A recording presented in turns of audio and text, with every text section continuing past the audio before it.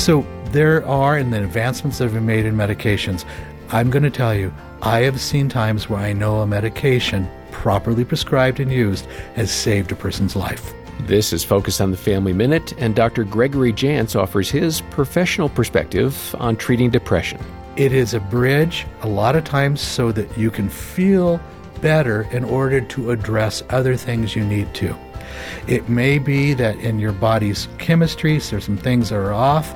For some, it's a short time, but we need to allow the gift at times. I'm going to call it a gift because I've seen it pull a person out of desperation and despair where they felt suicidal. I've seen them pull out of that and be able to function and do other things they need to do. Hear more at FamilyMinute.org.